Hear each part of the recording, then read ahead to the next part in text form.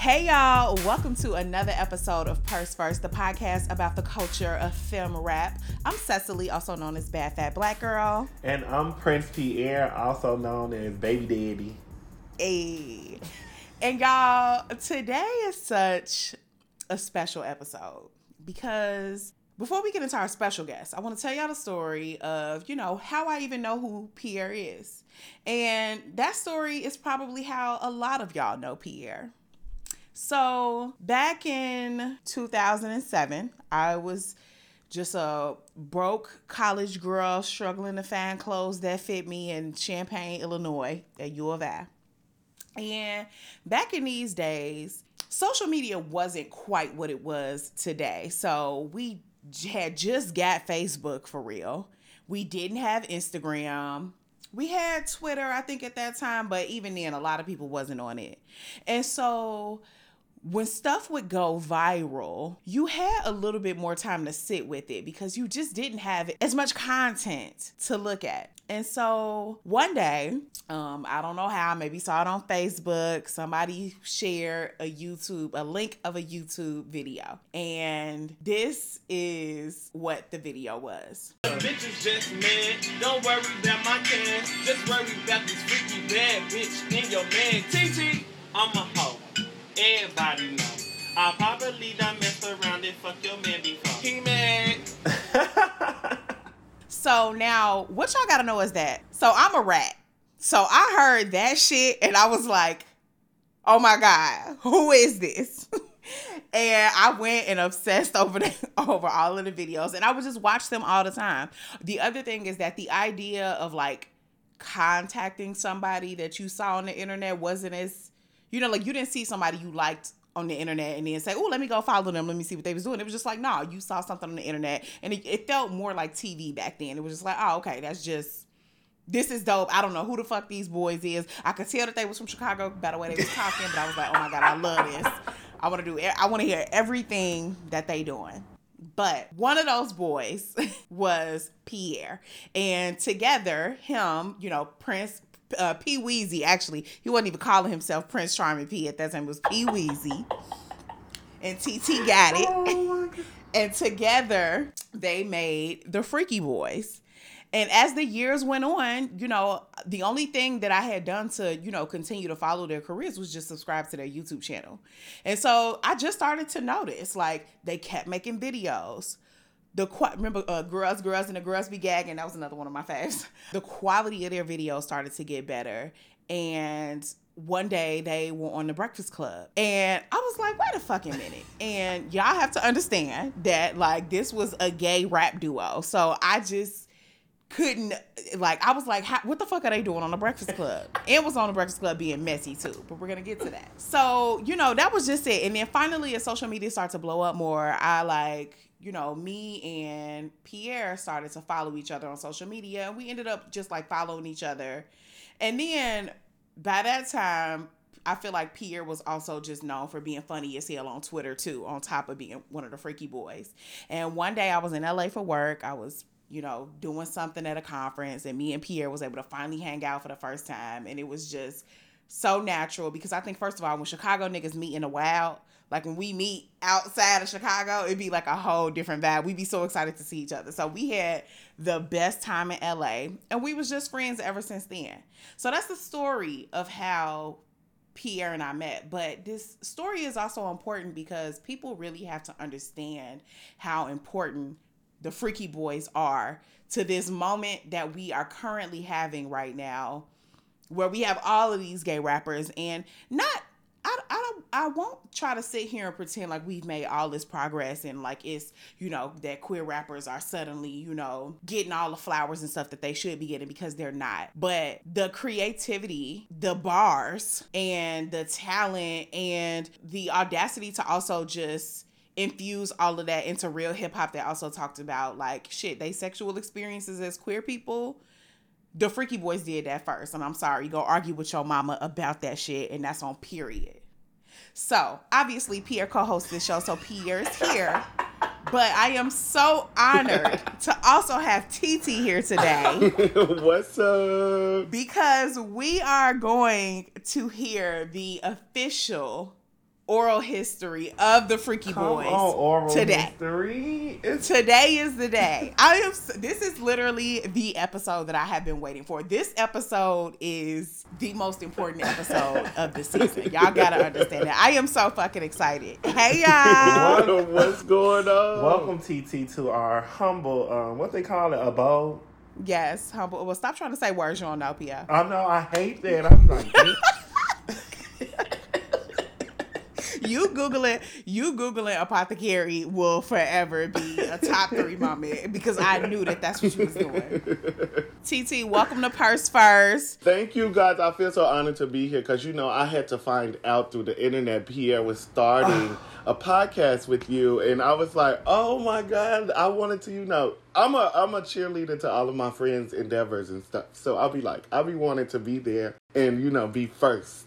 See, and I was finna ask, do you really be listening to our show, or do you just say you do and just go download it and not listen to it? TT found out the way everyone else found out, and he was not happy about it. And I'm stepping into some mess. No, but first, listen, Cecily, I fell in love with you through the internet, and when you used to come, when you were in LA and PA, used to be like, we're gonna hang out with Cecily. I always had something going on that I could never hang out with you, and I always wanted to because we follow each other, and I was like, I have to hang out with this girl because I'm in love with her fucking personality. It's okay, I'm coming back. So let's start at the very beginning with how y'all met.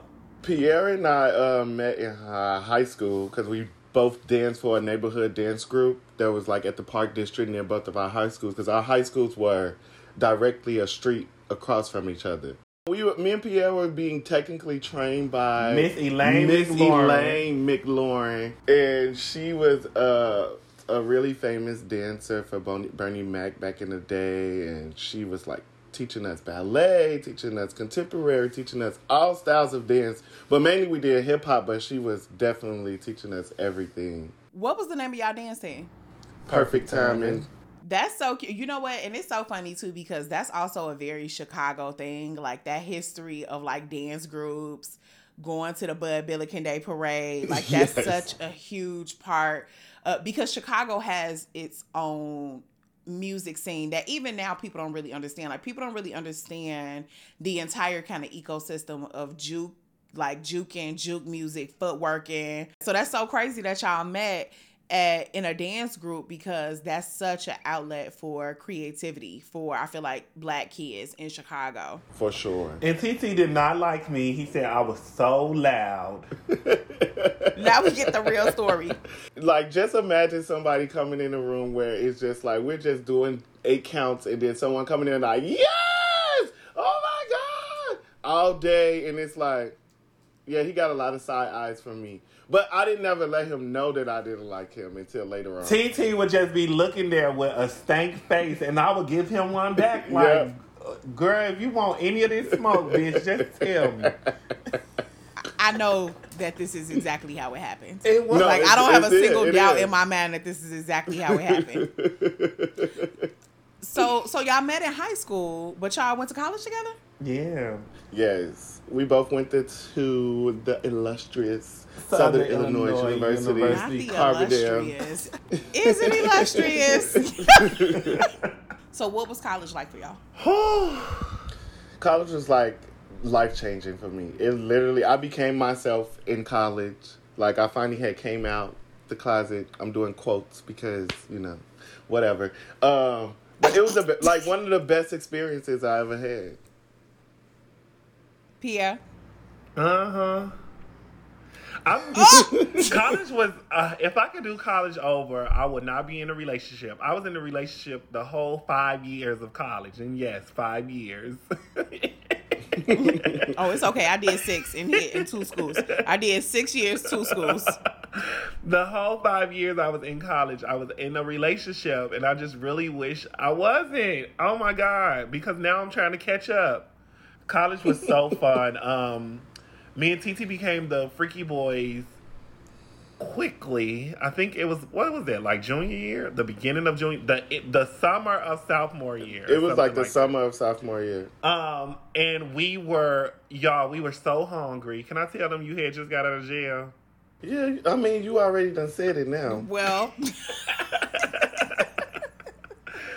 I'm gonna tell you the truth. You know what? Since this is first, it's crazy because TT's whole jail experience is the reason for the Freaky Boys, and every lyric in It's true. the Freaky Boy song, the first Freaky Boy song, is true, and it was because of what had just happened that led to TT going to jail. The big brawl and the Yes. if you come up in my face and your ass will get checked, like all that shit.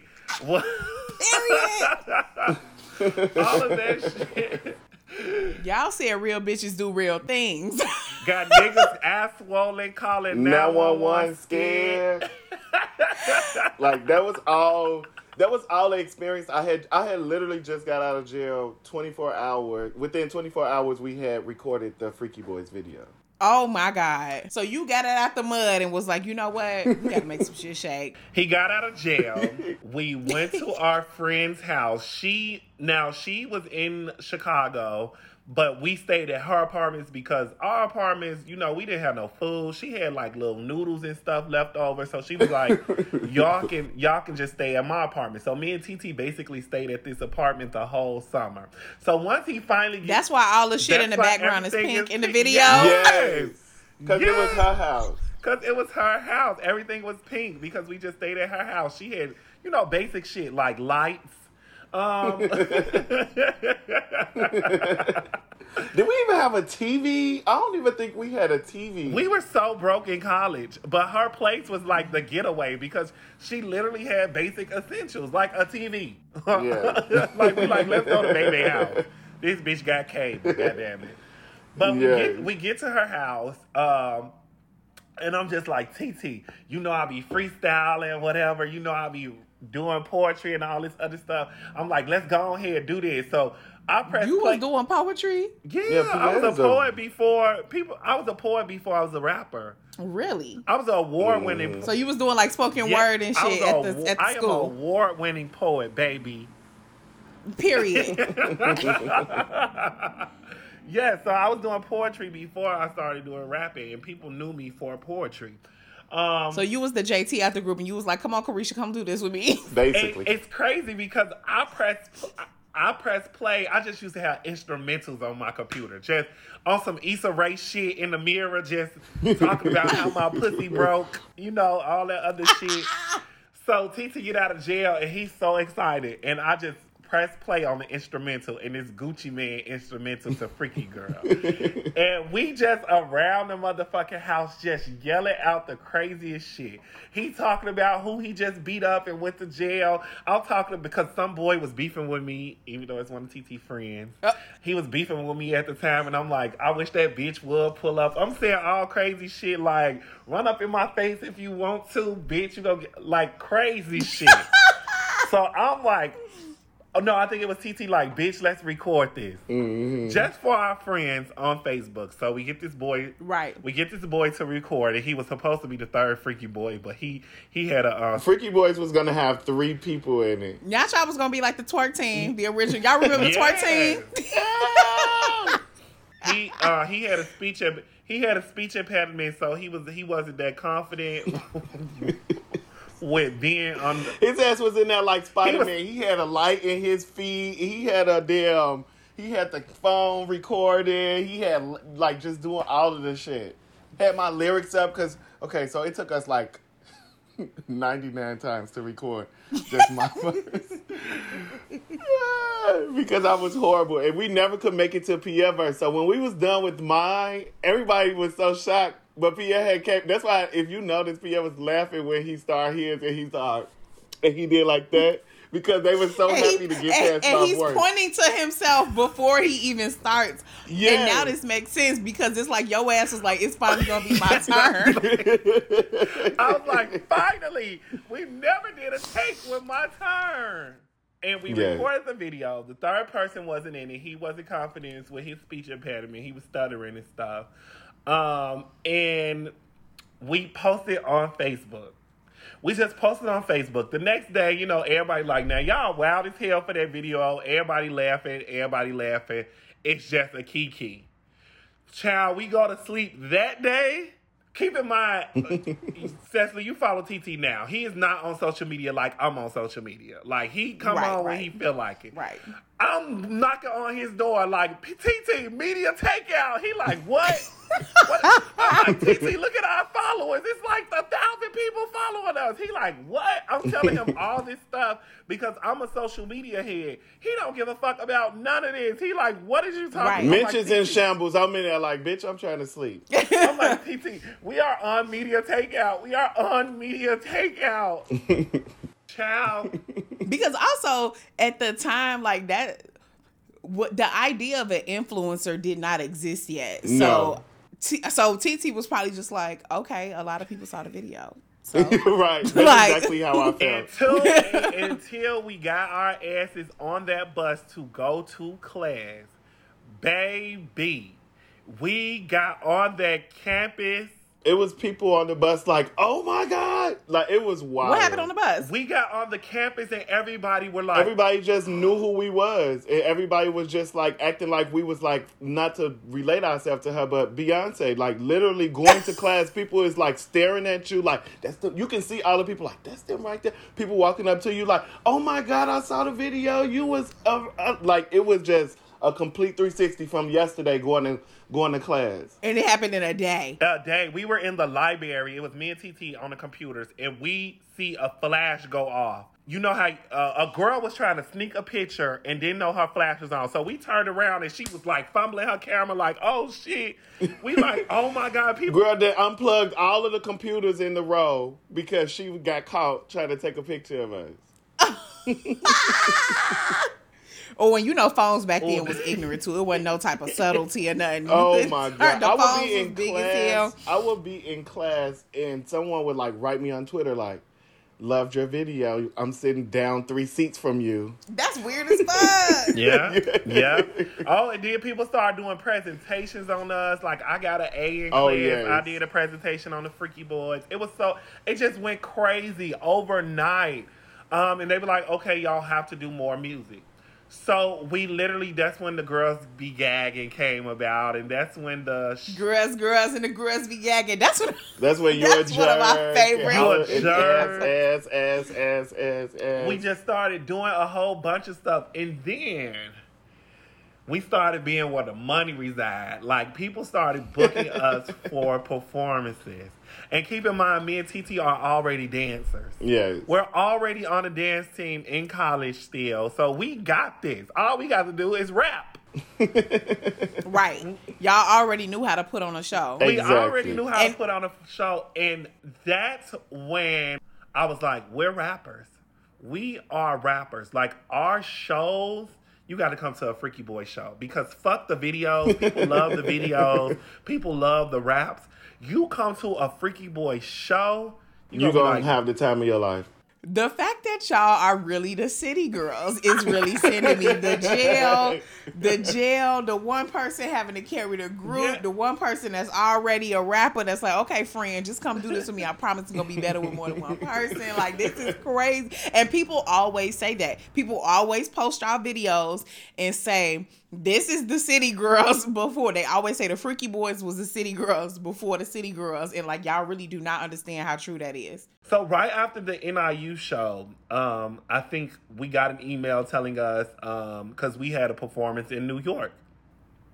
So I told our manager to shoot out emails to like all the radio stations. Just send them out, let them know we'll be in New York. Because at this time, I'm studying music and seeing how people do shit. So I'm like, okay, I see when people do a show in New York, they also do press in New York. And they go to all the New York places and all this other stuff. So I'm like, okay, that's what we got to do. Like, me and TT studied the craft so bad that we knew eventually like we were going to be part of mainstream history. Because it wasn't just... it no longer was a thing where we were just doing music. We wanted to be a part of the number. So we're like, we're doing a show in New York. Let's use that. It's a big show in New York. We had 2 shows. Yep, 2 shows. Let's use that. Our manager reached out to all types of people, all types of shit. We get an email back from Q at 106.5 Breakfast Club saying, okay, the boys booked for Friday. I said, y'all literally and called Logo y'all. TV. Wait a minute, wait. Because I just want to make sure I got this right. Y'all literally cold emailed The Breakfast Club and Logo TV and got books. Yes. And they was on the same day. So when we left from doing the Breakfast Club, we had to go to Times Square to some big-ass building and record for Logo. MTV, because The Viacom building. Yep. Yeah. Mm-hmm. And that's where we did an interview for Logo. I felt like a bad bitch baby. Oh, no. That's when it sunk in for me. What did that feel like? Also, let's talk too about like how was our families reacting to all of this that was going on? So Chicago, our family was, especially TT family. Oh Yeah. They don't like people talking about us. They do not. So everybody was trying to fight everybody who made comments about us online. Our family has always been our number one support system since forever. With our music, they always liked our music from the beginning. They didn't probably listen to it, but they like these my family members. I finna listen to their stuff. So they were trying to fight everybody in the comments, and we used to have to call them like, please stop trying to fight these people. Like Mom, why are you on Facebook arguing with other people because they said something about your sons? Let it go. We would see our mamas in comments. That's press, baby. We would see our mamas in comments, our cousins, especially all of our best friends. My grandma. Y'all got my cousin fucked up. Don't say nothing about him, bitch. He getting money. Fuck is you talking about? Like, I'm like, y'all got to stop. Oh my God. That's press. Freaky boys don't need no press. And that wasn't our first time in New York, but we get to New York. As soon as we land, we go to the hotel for like an hour. We have to be up at the Breakfast Club. A lot of people don't know the Breakfast Club is filming at 6 a.m. every day. Yeah. And it's early. In Chicago, what time is that in Chicago? I don't know. 5, 4? That's 5. 5? Yeah. It is so early. And if you watch any of the Breakfast Club interview, no matter who the celebrity is, you will see that they just woke up. No matter who it was. Yep. You will see bitches. That's why they always be in sunglasses and shit. You will, no very... makeup. They drinking coffee. Breath stinking because the Breakfast Club is at 6 a.m., which means call time was at 5:30 or something like that. Yep. Yeah. So we are there. Our face haven't we don't have the noon phase. You know, your face don't come in till around 12 or something. So we still got that early phase. And the first thing Charlamagne say is, heard y'all can really spit or swallow. And I'm like, nigga, heard you could really spit or swallow too. That's what the fuck you should have said. The fuck? Look, that aged very well. But yes, it was early in the morning. Charlamagne fucking with us, and they asking us all types of crazy questions. And y'all wasn't holding nothing back. When Pierre said he thought Diddy was gay, I was like, ooh. I was so mad. I was, listeners, I was also 21, y'all. I will not say that to this day. Yeah, me and Pierre wasn't media trained. We literally was just Chicago ass niggas that was just went to a radio station to have a conversation, and we was just saying whatever came to our mind. Like, I was actually finna curse Charlamagne out because he kept on saying to me, like, TT, stop looking at me like that. I do not want you. And I kept on saying, boy, I don't want you either. TT kept saying, I don't want you neither. Yo, my stomach hurts. Oh my God. So all of this is happening. Also, remind folks around what year this was when y'all did the Breakfast Club interview. This was 2011, 12. It's 11 or 12-ish. It may have been 12. Mm-hmm. And so y'all do this big couple of interviews. And then it's like, did y'all ever have a moment where it's like, well, shit, what do we do next? Because at the end of the day, y'all not music executives. Y'all are just two college niggas from Chicago. So it's like, how did y'all figure out how to pivot and what to do next? Oh my God. So after the Breakfast Club interview, a lot of opportunities opened up, including lawsuits, all types of stuff. Lawsuit? Wait, TT, tell me about the lawsuits. Who was trying to sue y'all? We can't talk about that right now. But I'll tell you how we tried to pivot from that. So once we did that, and we were like the first openly gay rappers to do stuff like that, and coming from where we come from, that was like big and huge. But me and Pierre, how we think, we need to do something else bigger. So we had our manager start emailing record labels because we felt like that was the next step to like do it. And Right. so he's emailing these record labels. Mind you, we had already been getting emails from record labels that wanted to like see us, send them music, stuff like that. Put us on the shelf. But it was like all scams. It was all scams. You should have heard like the like they were trying to make deals with us over the phone without meeting us, saying like this is what we'll give you for this, and then for that, blah blah blah. And we like we ain't gonna do all that because I went to school for business for one, and I'm like no, this is not gonna happen. And then our manager, he was pretty cool with. He was a little, you know, he knew money. He was a scammer. Hence the lawsuit. But so we had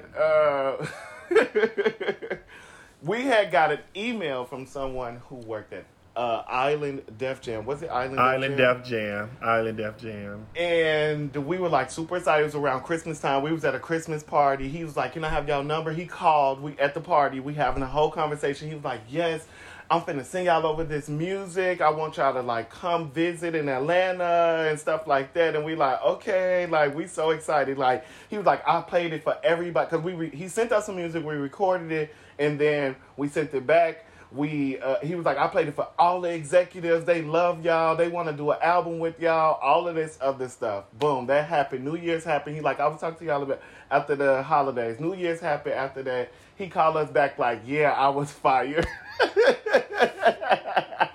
What? So the A&R that wanted us to sign to Island Def Jam gets fired. Now keep in mind, at the time of him reaching out, the Freaky Boys had no original music. So he sent us some beats that were not cleared. But he sent it to us to make original music so that he can give to the record executives so that they can see that we actually have the ability to make original music. Right. Now, we make this original music to these beats that are not cleared. He ends up getting let. We didn't know this at the time. Yeah, we didn't know this at the time. Knew nothing about music business. Music business. Yeah. Music business. And there, if you listen to some of our songs, you will see that they are like produced by some very big people. Big people. Yes. Muzzing on a beat hole. So they weren't cleared. So our manager was like, "Okay, the guy got fired. We have these 3 songs that the executives love. Let's shoot music videos for them and let's show the world these songs." And me and TT like, "Okay, bitch, because it's hot." Bet. And period. we put out the song. It instantly was a hit. It blew up because this is our first real song. Well, and tell the people what the single was. Bounce. Yep. And Bounce comes on with Must It on a Beat Hole. So everybody like, how the fuck these niggas are on and popping? Like, what? And then the fired A&R reached out to us and said, "Okay, I have all these emails about going to court."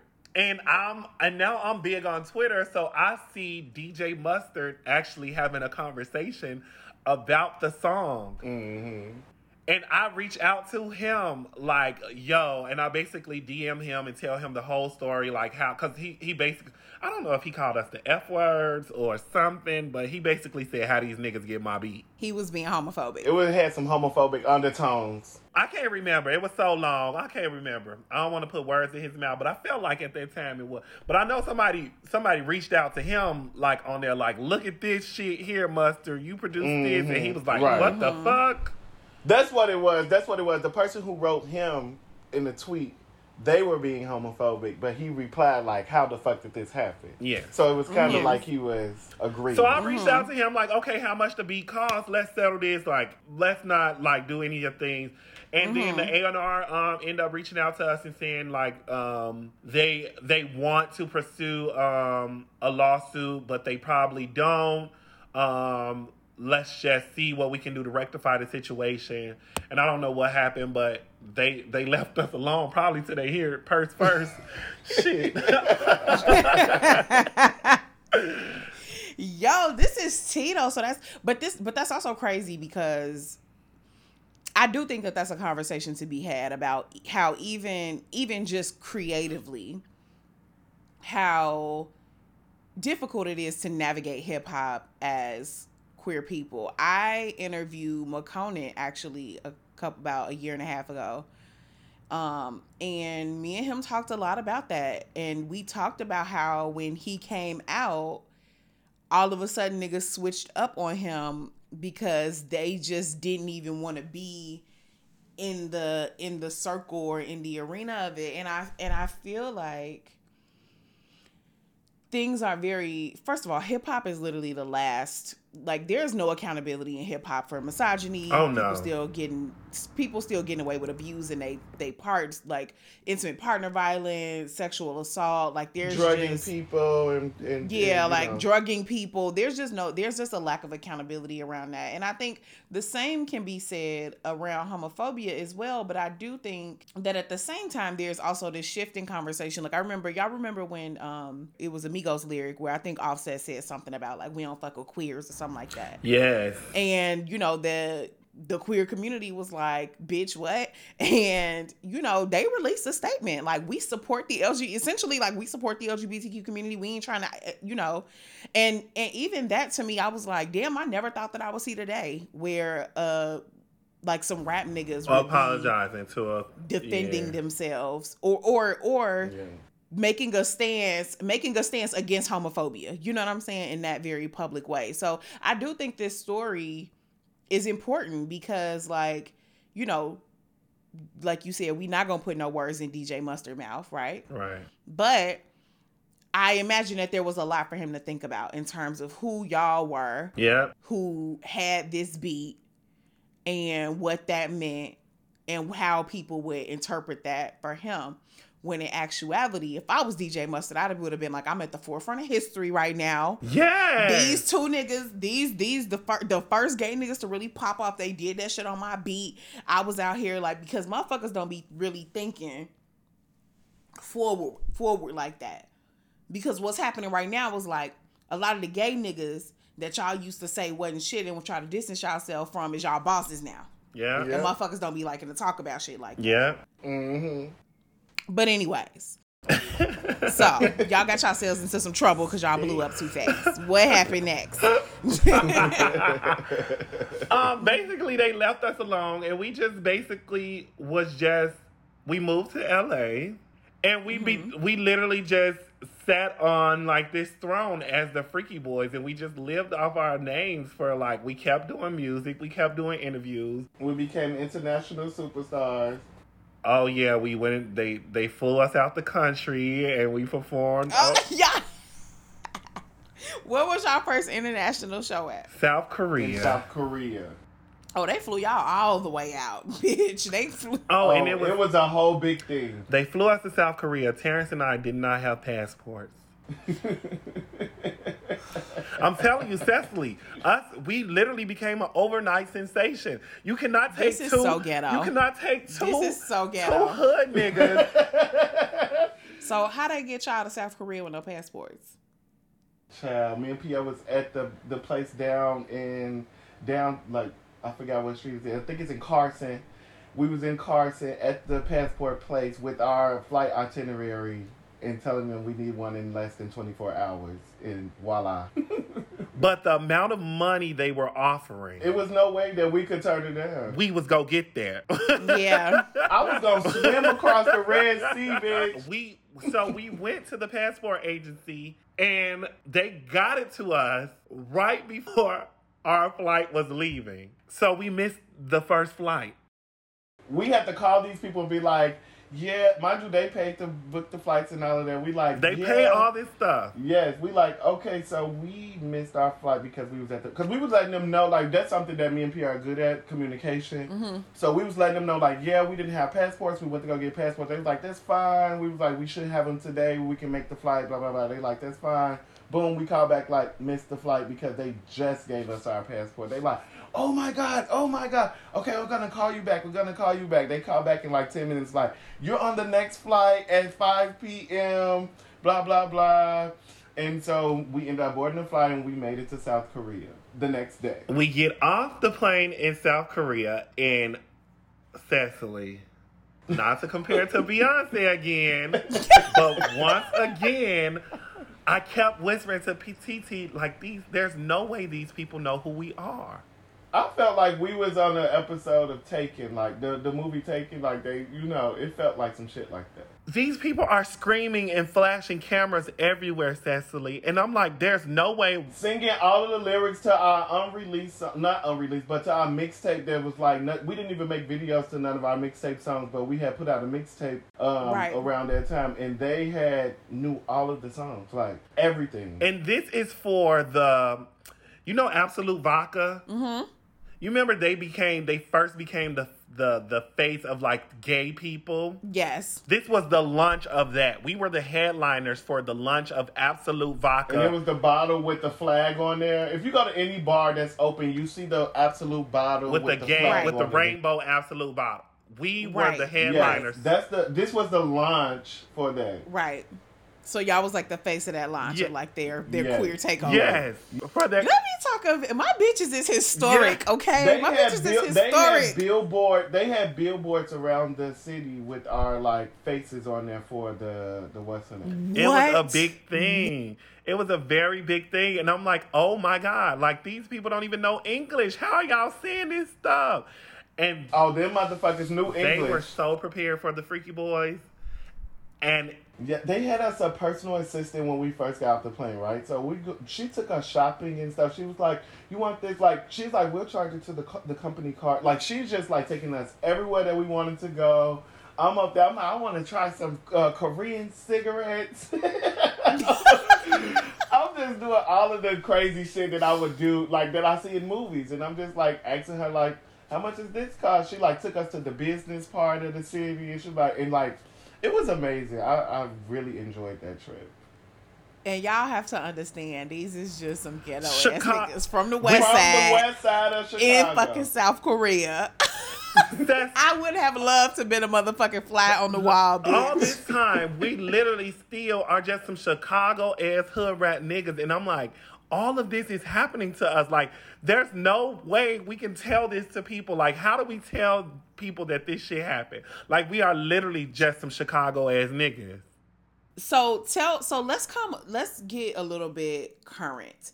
Okay. Because I want to talk about two more things. One, I want to talk about the creative process for a lot of y'all visuals, because also y'all visuals are so fucking good. Like, to recreate Friday for Jock and them was like just so brilliant. Y'all nailed that shit. Like, what is that creative process now that y'all have been working together for a while, and now that y'all live in a place where y'all have access to just more creatives, more opportunities? What is that? Okay, so first I want to say, in college, TT studied business.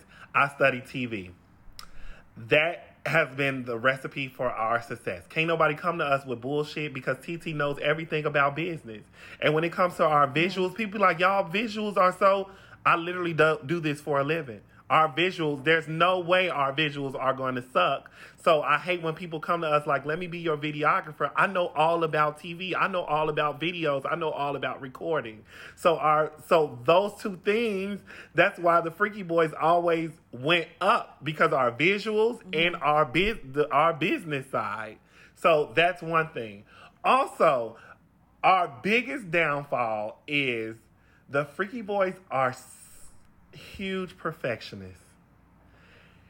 Huge. When it was, we would throw away something that we shot or recorded and like don't care about it, because if we don't feel like it's perfect or like up to par to like be as what we see in our head, it's like you'll never see it or hear it. It was all fun and games when we were sitting on beds rapping to a little iPhone 3 and putting it on YouTube and getting millions of views. But then it came a point where people actually looked up to us and wanted to see the quality and wanted to, and you know, we became this brand, and the Freaky Boys was a name that people lifted up. Like, okay, like, they're the kings, they're the pioneers.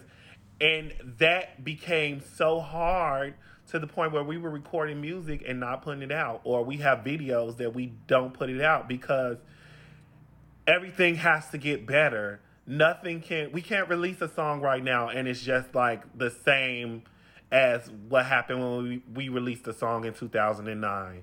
We can't release a video right now that's worse than a video that we released in 2011. So it became a challenge, and we became our biggest enemies, basically, our biggest competition, because we have to be better. We have to be better than the gay rappers out now, because they're following in our footsteps. Like, the Freaky Boys are the reason they are here.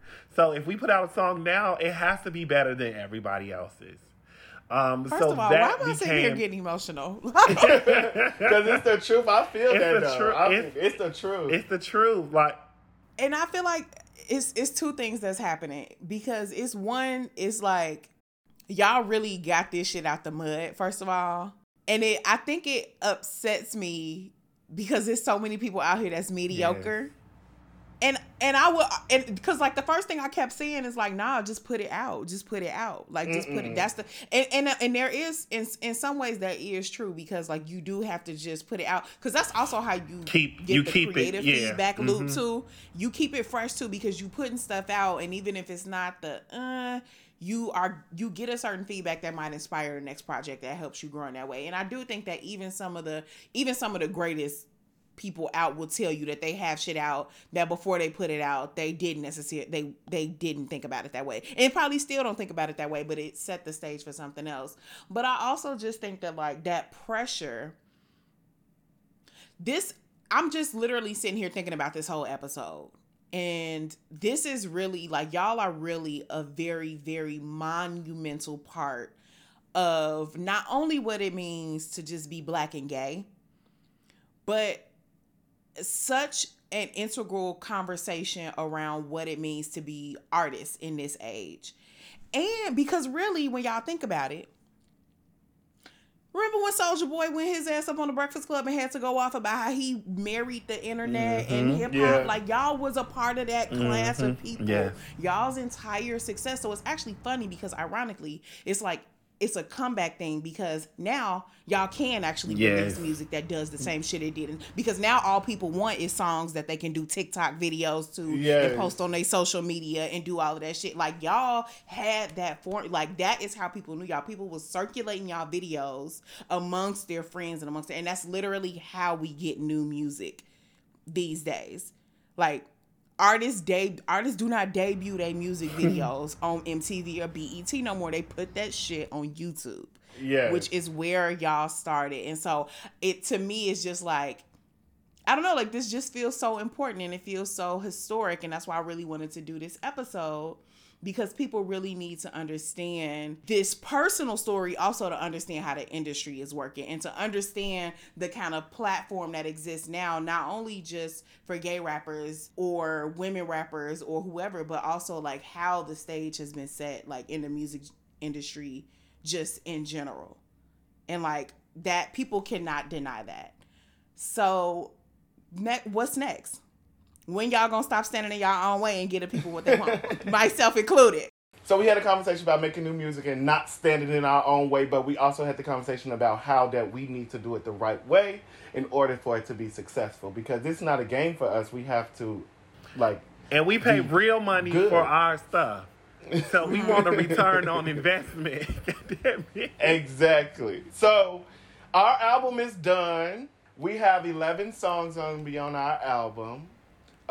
We might do a deluxe one as well. Period. Like put some of the lost tapes on there. Do a B-sides, bitch. Yeah, but we set a date recently. I ain't gonna tell y'all the exact date. I'm just gonna say summer 2021. Is this an exclusive that we getting on Purse It Purse? is. It is. It is. I'm so excited. And it's crazy. You also, It was crazy. bitch, you gotta make a deluxe song. You gotta put a deluxe song on the album where you say something about Purse first on that too, so we can get some free promo, bitch. Okay. Bitch, you gotta work for this Purse family. first. You gotta work for this family, bitch. But anyway, okay, so TT, Yeah. we cannot let you leave here without an ass last. Oh my God, I don't know if you know what that is. I do know, and I'm nervous. So we have a scenario from a young lady named Dee Dee, and Dee Dee says, my best friend just recently started dating a new guy. However, a few months before they got together, he tried to talk to me. I never gave him any play and never thought anything of it, but she knew about it. And now they're dating and she seems to really like him. Nothing has happened yet, but I'm worried that she's going to eventually feel some type of way about the fact that she knows her guy is attracted to me. And to be honest, I'm not super comfortable hanging out with them all the time just because I never want to cross any boundaries in their relationship. How should I handle this situation moving forward? I don't want to seem like I'm hating on my girl or cock blocking, but this is an uncomfortable situation for me. Dee Dee. Okay, so it's two things that's happening here, right? She don't want to be uncomfortable around her friend in the relationship, and she also is insecure about the fact that her friend is going to feel some way about her. I don't think that your friend Dee Dee is going to feel some type of way about you because she got him. Like, that's her prize.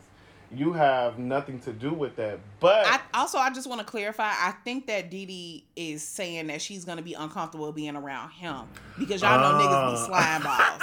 You know what I'm saying? Like, niggas be slime balls. Niggas. Like, this is tough. see, because when you read it, it sounded like she was saying that she think that the friend was going to be upset or feel some type of way because she dated him. I mean that he tried to talk to her, so she ain't gonna want. Well, no, she said the friend knew. She said the friend knew that he tried to talk to her, but I guess the friend thought it was okay to date him because she like, yeah, he tried to talk to you, but you ain't want to talk to him, so it was exactly, which I think is totally okay. Remember Which this is just fine. happened when we was at the party. Yes. Man, I tweeted about this before. Yeah, because it's like, that's all well and good until now you got feelings for this nigga and now that's your boo. What it sounds And like now, to me is that Dee Dee probably has feelings for the guy that she sees as her friend, and the guy are in a relationship. She kind of feels jaded, and it's like, you're not a good friend for that, Dee Dee, so you need to not be like that. But you can have the conversation with your friend and let her know, like, it makes me uncomfortable, but we need to figure out why is this making you uncomfortable? That's the big thing. Why is this uncomfortable for you when you didn't give this guy no play? You didn't try to talk to him. But now that your friend got him, it's an uncomfortable situation. I think maybe we might need some more details because it sounds to me like it's more so about the guy, not really about her friend. Yes. Like it seemed to me like Dee Dee don't want to be put in a position And did Dee Dee where like fuck that him? nigga still. No, but I think that Dee Dee. I get what you're worried. saying, Cecily. I get what I you're think saying. Dee Dee is worried that nigga might still be trying to slick shoot his shot. You know what I'm saying? Like, what if they all go out to a bar and they drunk? He already proved that he'll jump around to friends because he tried to talk to me. Now he in your face. So I'm uncomfortable. But what if he didn't know that they were friends? He knew they was friends. The girl knew that her friend knew that he tried to talk to her, but she never specified whether he knew that they were friends. Niggas know they friends. I think he knew. When they try to talk to us. I think he knew that they was friends. Yeah, I think he knew they was friends. Because also what you got to know is if the friend knew that, if Dee Dee's friend knew that he tried to talk to Dee Dee, because when your friend tell you somebody trying to talk to you, you curbing them with the first thing you ask, what he look like? Let me show you his page. Yeah. Let me show you what he said. Yeah, that's true. Dee Dee, talk to your friend, girl. I understand why you uncomfortable. This is why I tell people I don't want nobody my friend even looked at, because when I don't want it. It's too many niggas out here. It's too many niggas. It is. And maybe your friend was a little bit eager and thirsty. Maybe she ain't had no attention down there in years. So now she done got cuffed by a nigga that tried to talk to you. But that is very uncomfortable. Sometimes people are very selfish and they thinking like, because here's the thing. Maybe Didi didn't talk to him because he gave predator vibes, or you don't know why Didi curved him. Like it's not always. It's not always. I think the friend. I'm looking at the friend shady because like, why is this your nigga now? Like, why is this your whole? Like, why would you put me in this situation? Bitches like that, Cecily. Niggas and bitches are like that. Some people only want a nigga because he wanted your friend. They friend, yes. So I got a point to prove. I got the nigga that wanted you. He may have thought he wanted you. He want me, bitch. I know some girls that are like Pia, why you so close to the camera? Because this is triggering. This is triggering. I think that Didi should have the conversation with her friend as well, and because it seemed like she got some built-up hostility towards her friend for actually even getting with the guy, and it's not even going to work. So she needs to. And I think I'm gonna be honest, Didi. What I'm gonna say to you is, I do think that this is. I actually don't think you should talk to your friend. Or that nigga. No, because at the end of the day, first of all, I think this nigga is trash, and I think that your friend is gonna see that he trash. You can't put it all on him because we don't know if they knew each other. The time is gonna come. They gonna break up.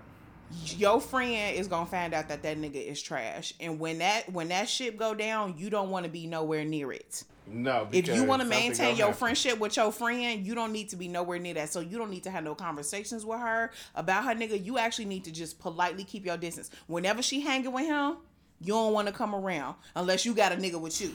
You know what I'm saying? Whenever y'all you keep that's a relationship that you need to just stay out of unless it's a group setting or like ain't no y'all just kicking it. Create as much distance as you can between your friend and that man if this friendship means something to you, because if not, when that ship goes down, you do not want to be anywhere near it, and then that's going to be a bigger issue between you and your friend, and it don't need to be that. And let me just say this on first. I'm so glad. Thank you so much for writing in, Didi. I'm so glad you brought this up. I want people to understand, because this has happened to me.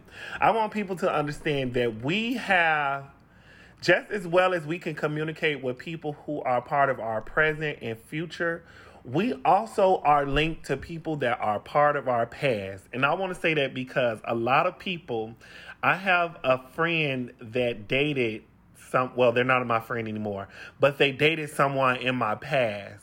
And they felt like because this person was in my past, it gave them a right to start dating them and make them a part of their present and future. Now, they thought it was all fine and dandy until they found out that I was still communicating with this person. And they came at me trying to check me over some shit. Like, why are you still talking to him? Like, we're dating now. And I'm like, you should have thought about that when you started dating someone in my past. Like, I still can have that communication with this person. Like, people still have communication, and people are still linked to people in their past. So you should, as a friend, you should have thought about that. Even though this is Pierre's ex or whatever, he still may come by for a drive-by, or, you know, they might still be friends. That you don't know the context of how they got along. You don't know why they stopped talking. You don't know if they could have been like, you know what, we really is perfect for each other, but the timing ain't right on this shit. You don't know what the intricacies of that relationship were. So that is stuff that you have to think about when you bringing somebody into your life. And Didi, I don't think your friend did that. Mm-mm. Your friend didn't really think that through, because if she did that, I do think you reach a certain level of maturity where it's like, yeah, it's not technically wrong for me to talk to him because they never fucked around. They never did this. But it's also like, are you prepared for what that is going to do with the dynamic of y'all's friendship and y'all's relationship? Because what if she have a change of heart? I remember how this nigga used to talk to me. Like, damn, I was tripping. Now I want to fuck him. He did holler at me first. Right. He did holler at me first. This is a weird situation. Didi, I hope you're not like that. Didi, I hope you're not like one of them girls. I hope Didi don't pull I had him first, but I ain't saying do all that nonsense. But I do think I think you should be looking at your friend and at that nigga a little sideways. And I think the best course forward is to actually just keep it tight-lipped.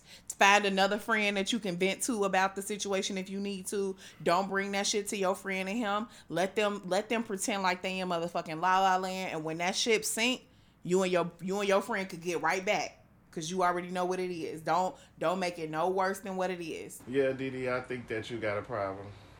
And with that, thank y'all so much for listening to another episode of Purse First. Now that we have the Freaky Boys here, where should the people find y'all? You can find me on Twitter at TTGotIt, on Instagram at TT_got_it. And that's the only two things that I really use. You can find me on Jack, Periscope, Grindr, Christian Mingo.